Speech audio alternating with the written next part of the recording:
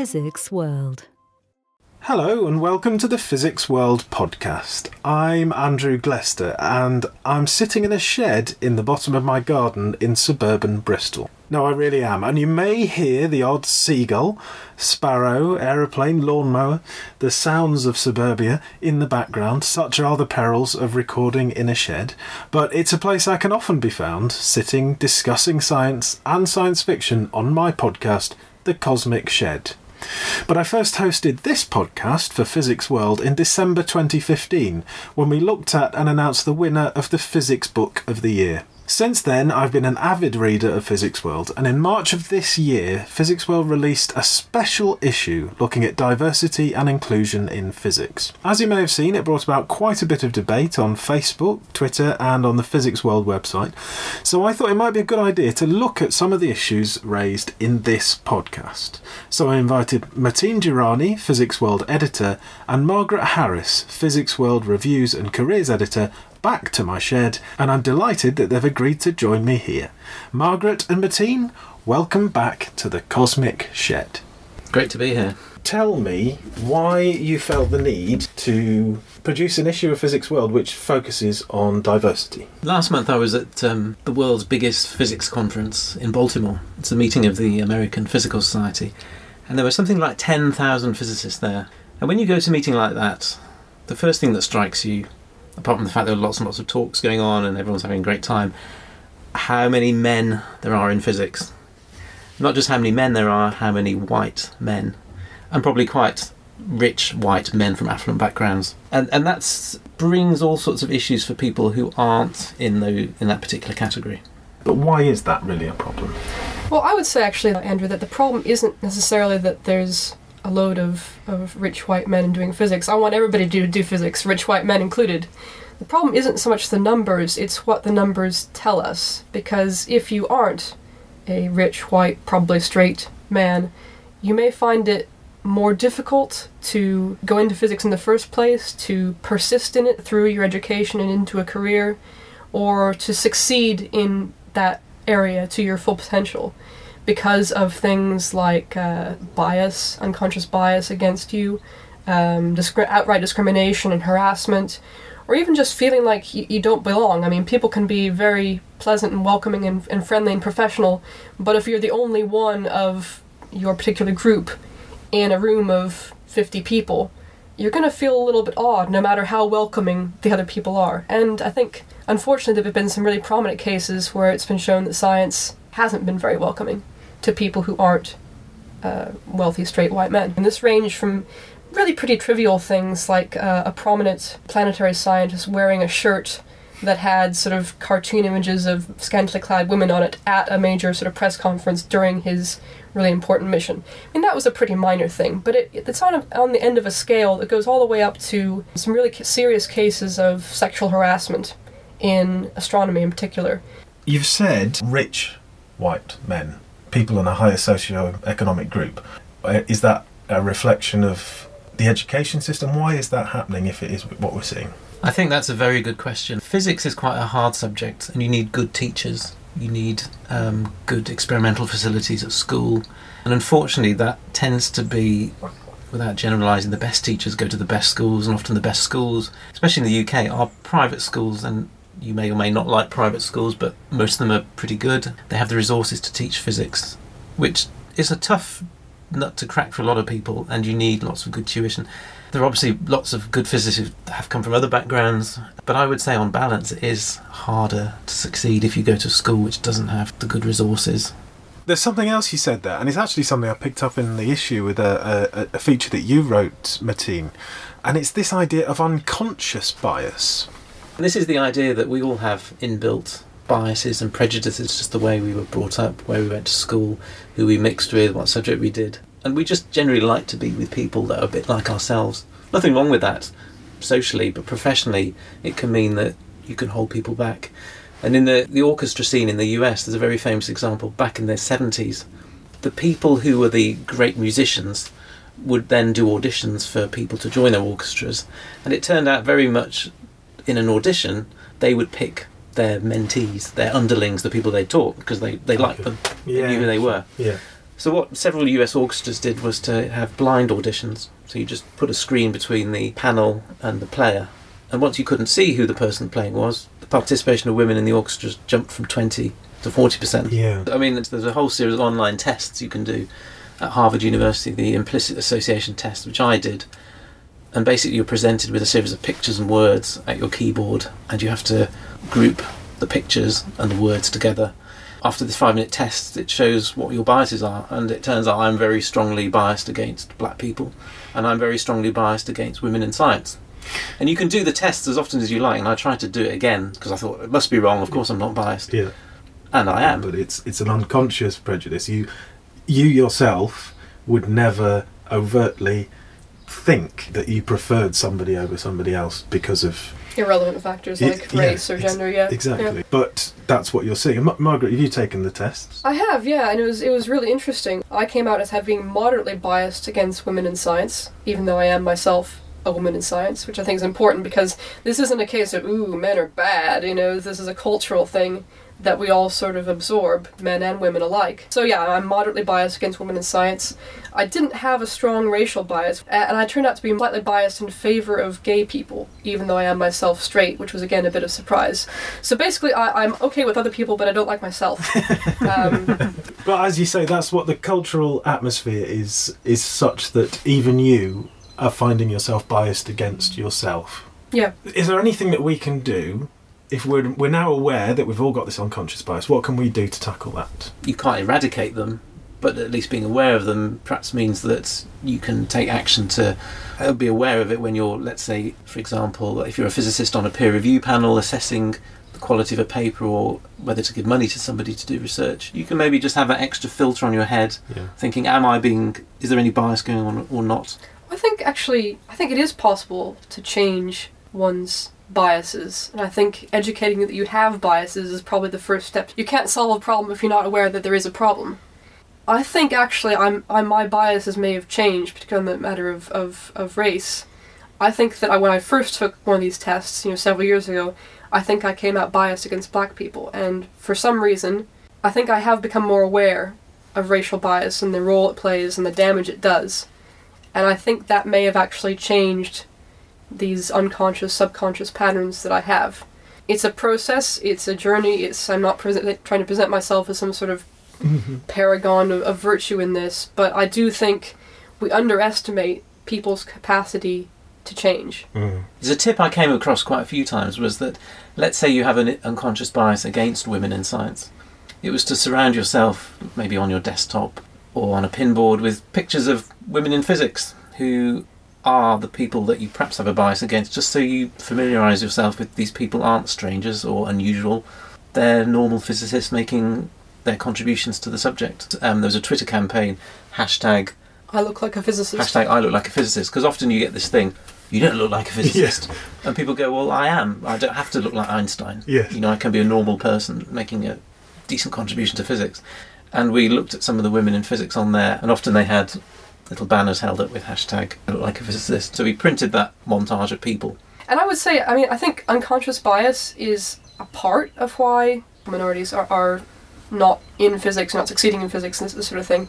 I don't think it's the whole picture. I used to think about a year ago that it was all a matter of unconscious bias. We just needed to sort of fix our procedures, like the example of the orchestra, so that our grant awarding panels were better and this sort of thing. Some of the events of sort of more overt sexism, more overt harassment, and I include racial harassment, and also kind of homophobic bullying of people in gender and sexual minorities, made me think, hang on, this is not just a matter of unconscious bias. There are other, less subtle actually, and maybe more damaging factors going on as well. I saw in your magazine an article about CERN, about posters for the LGBT group in CERN being defaced on the poster boards. Well, it's an interesting story that we broke on Physics World and since was reported in quite a few other places.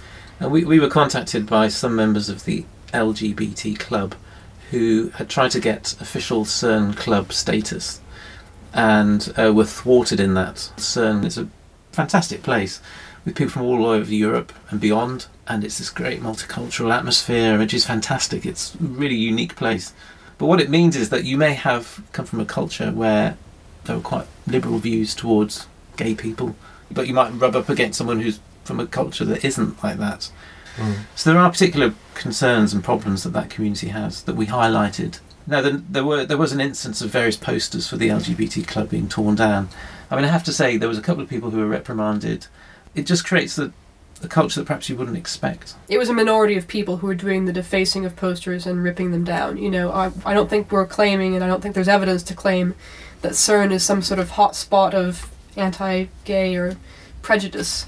But it doesn't take that many people who are, you know, sort of virulently anti-gay that they would deface posters and tear them down, to make people who are in gender and sexual minorities feel quite uncomfortable, because they don't know if the person they're collaborating with, talking with, has been the person tearing these posters down. It just puts a element of doubt and uncomfortableness in professional relations that really gets in the way of doing good science. When this story broke, you had some mixed feedback. Yeah, we had some abuse on Twitter, but I think we had the most common response was sort of, why are you covering this? This is a physics magazine. Why are you covering this social issue about LGBT? And the simplest answer to that is that we do cover social issues that impact on physicists. We cover things like peer review. We cover things about funding. That's not physics per se, but it impacts on physicists. It affects how physicists live their working lives. We cover things like how physicists progress in their careers. You know, are there enough opportunities for junior physicists to progress to being senior physicists? Is there enough funding?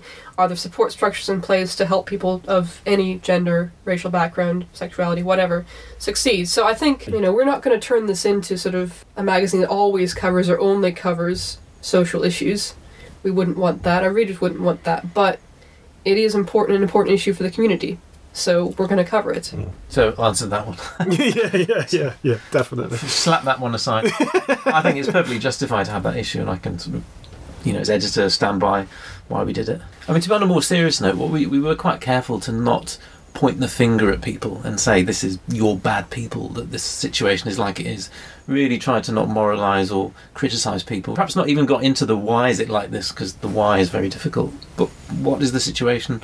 What practically is happening, and what can we do? And one of my colleagues at the Institute of Physics, which publishes Physics World, Jenny Dyer, who's head of diversity, gave 5 tips that physicists can do in everyday lives to deal with these kind of issues. Well, if you want the 5 tips, I'd probably read the magazine, but perhaps you can give us a couple of ideas.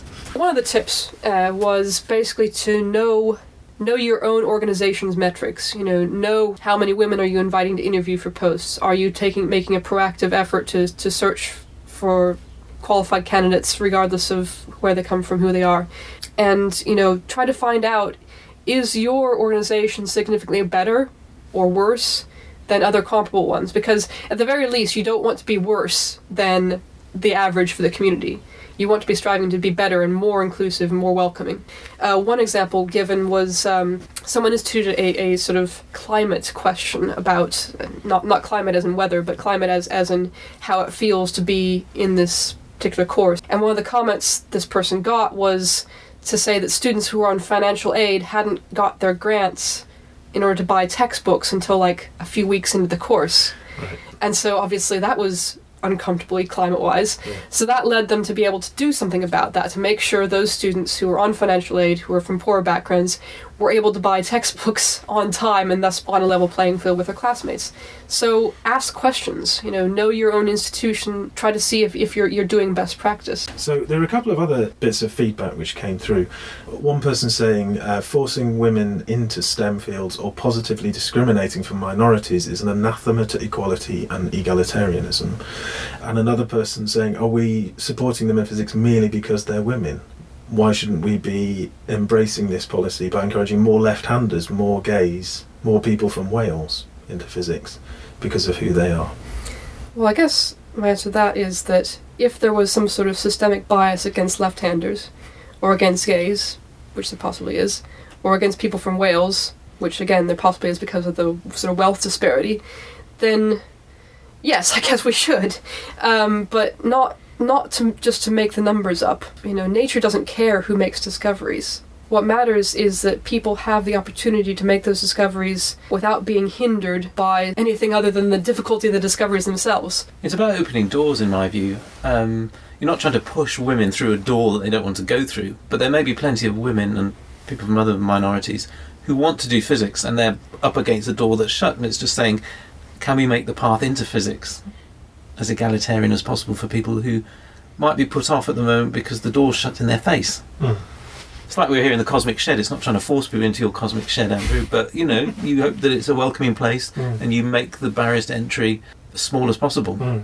If we were to wave a magic wand, let's say, and produce some sort of perfectly egalitarian society where there's no bias, no harassment, no bullying of people for whatever characteristics they have, and we also somehow, again, waved magic wand again and got rid of sort of things that social pressures on women to, little girls, in fact, to play with dolls and not blocks, and little boys to play with, football and not with, pretty dresses or something like that. If we were able to get rid of all that and we still had unequal numbers of men and women studying physics, that to me personally would not be a problem. In fact, I would love to do that experiment. I would love for that to happen so that I could find out just what, if any, contribution there is in biology to this current disparity of women and men in physics. Because there might be one. But the thing is, we don't know. Because at the moment there is so much noise clogging up that potential experiment, and that noise is called harassment, that noise is called bias, that noise is called structures of early career science that makes it really hard for people, men and women, who want to have kids and have a stable family life to progress. All these things are currently clogging up this wonderful experiment that I'd like to do to find out whether, there is any biological factor. There are experiments being done that look at the difference between male and female brains, and there doesn't seem to be a typical male brain, there doesn't seem to be a typical female brain. Yeah, they have to look really hard to find those differences. And also, if anybody wants to sort of explain the differences in men and women participation in physics in terms of their brain structures, would have to also explain why the percentages vary so much country to country. In some former communist countries, the rate of women's participation in science was, much higher than it was in the West. And it still is quite a bit higher in some, I think, South American countries particularly. You would also have to explain why black men participate in physics much less. And everything we know about race suggests it's, in terms of biology, it's much less of a factor even than gender is. You say there's not much difference between male and female brains. Well, there really isn't much difference between the brains of people of different races, as far as biologists can tell us. What I'm hearing a lot of is that it's cultural, a huge cultural influence on this. It's tempting to think, well, I'm not prejudiced. Even if I've got this unconscious bias, I'm not having any real effect on this. But I think there's evidence to the contrary of that with this issue of microaggressions. Yeah, so first off, I hate that word. Yeah.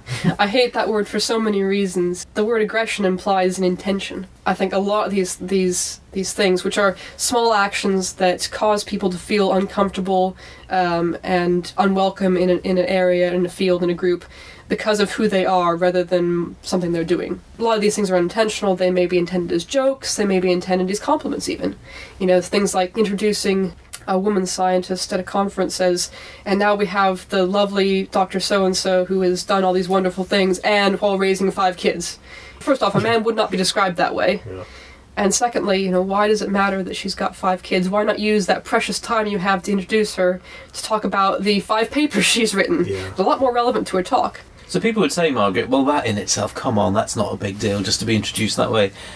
So why would people feel that that's annoying or threatening? Is it because it happens so often and it repeatedly and it's demeaning, and after a while you just think, do you know what, I can't be bothered with this? Yeah, one-off events, that's not an issue.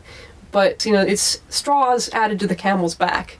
The Harvard astronomer John Asher Johnson, who is a black man, he has this wonderful analogy that he has this sort of subroutine running in his head when he interacts or has some sort of iffy interaction with somebody. He's trying to figure out, was this person abrupt and rude to me because they're an abrupt, rude person, they're like that way to everybody? Or were they that way because I've pissed them off in some way?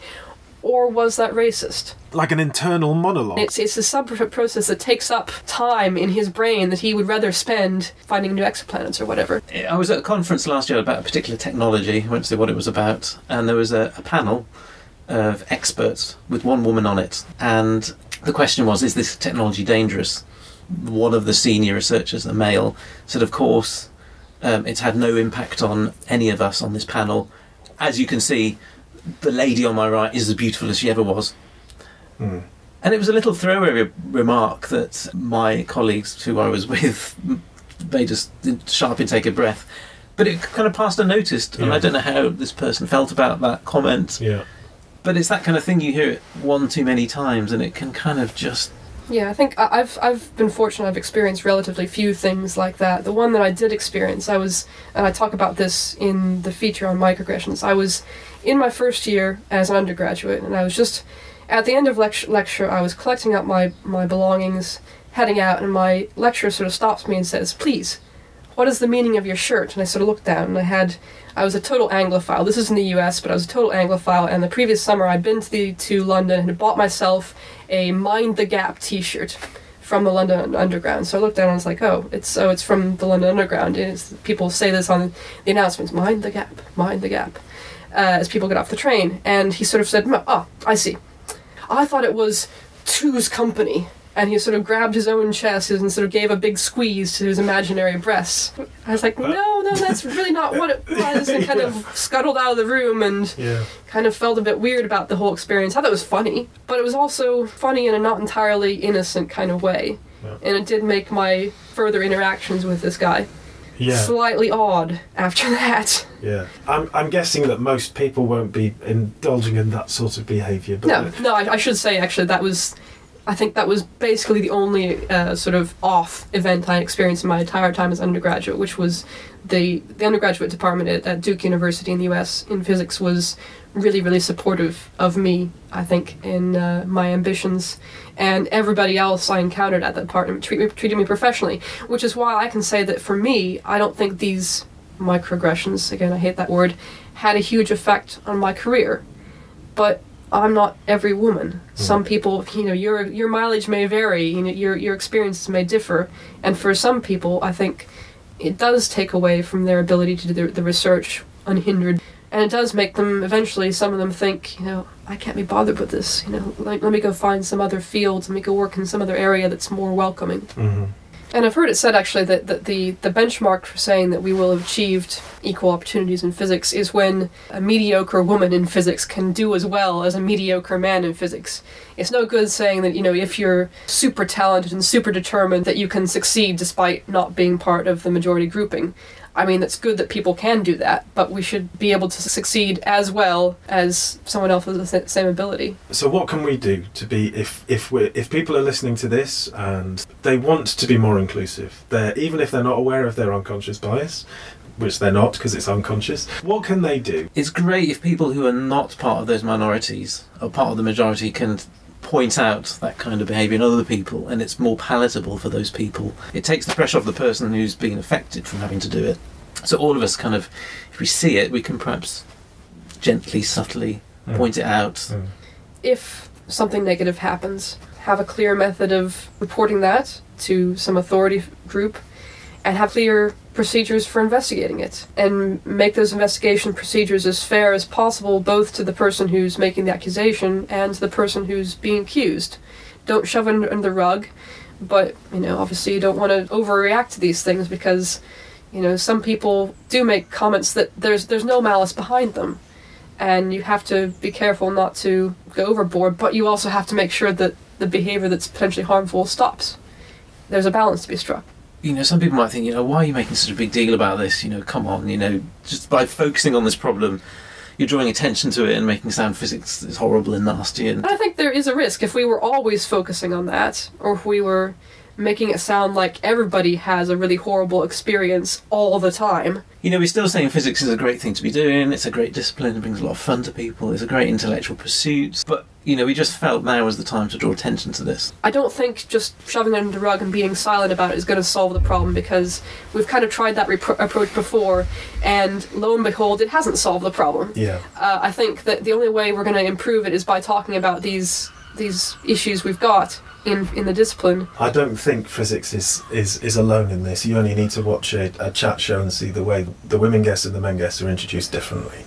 you can see it throughout society. Yeah, I mean, physics is not alone. I think things like the IT industry is very biased towards males. There's all sorts of issues going on there. The tech industry is horrendous for age discrimination. You know, people like you and Mateen and I, we're all past it as far as the tech industry concerns, in our 30s and 40s.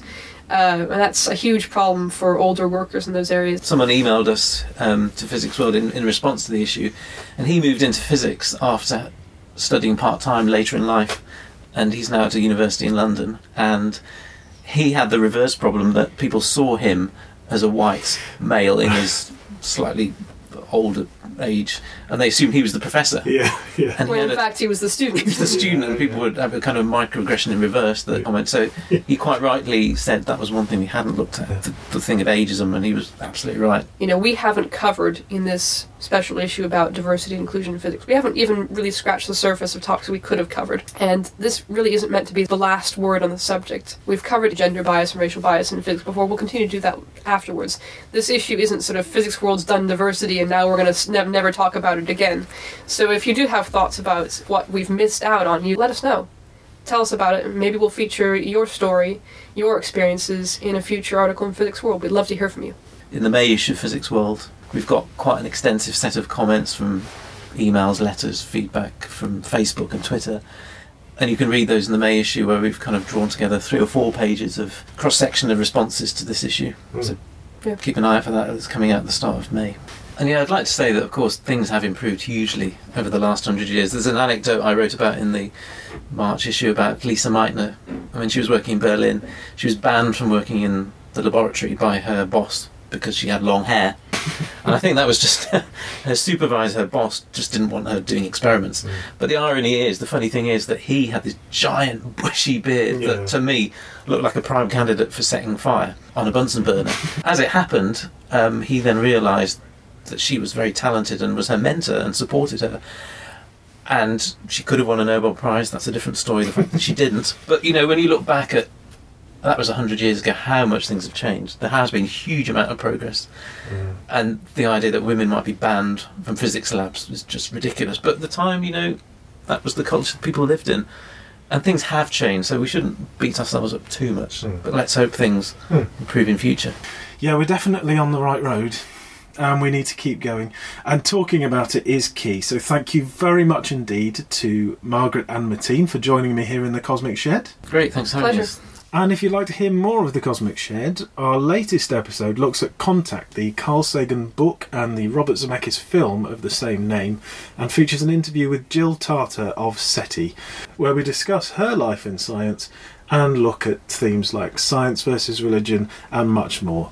To hear that and more episodes, go to thecosmicshed.com. And look out next month for another edition of the Physics World podcast as well. And thank you for listening. Physics World.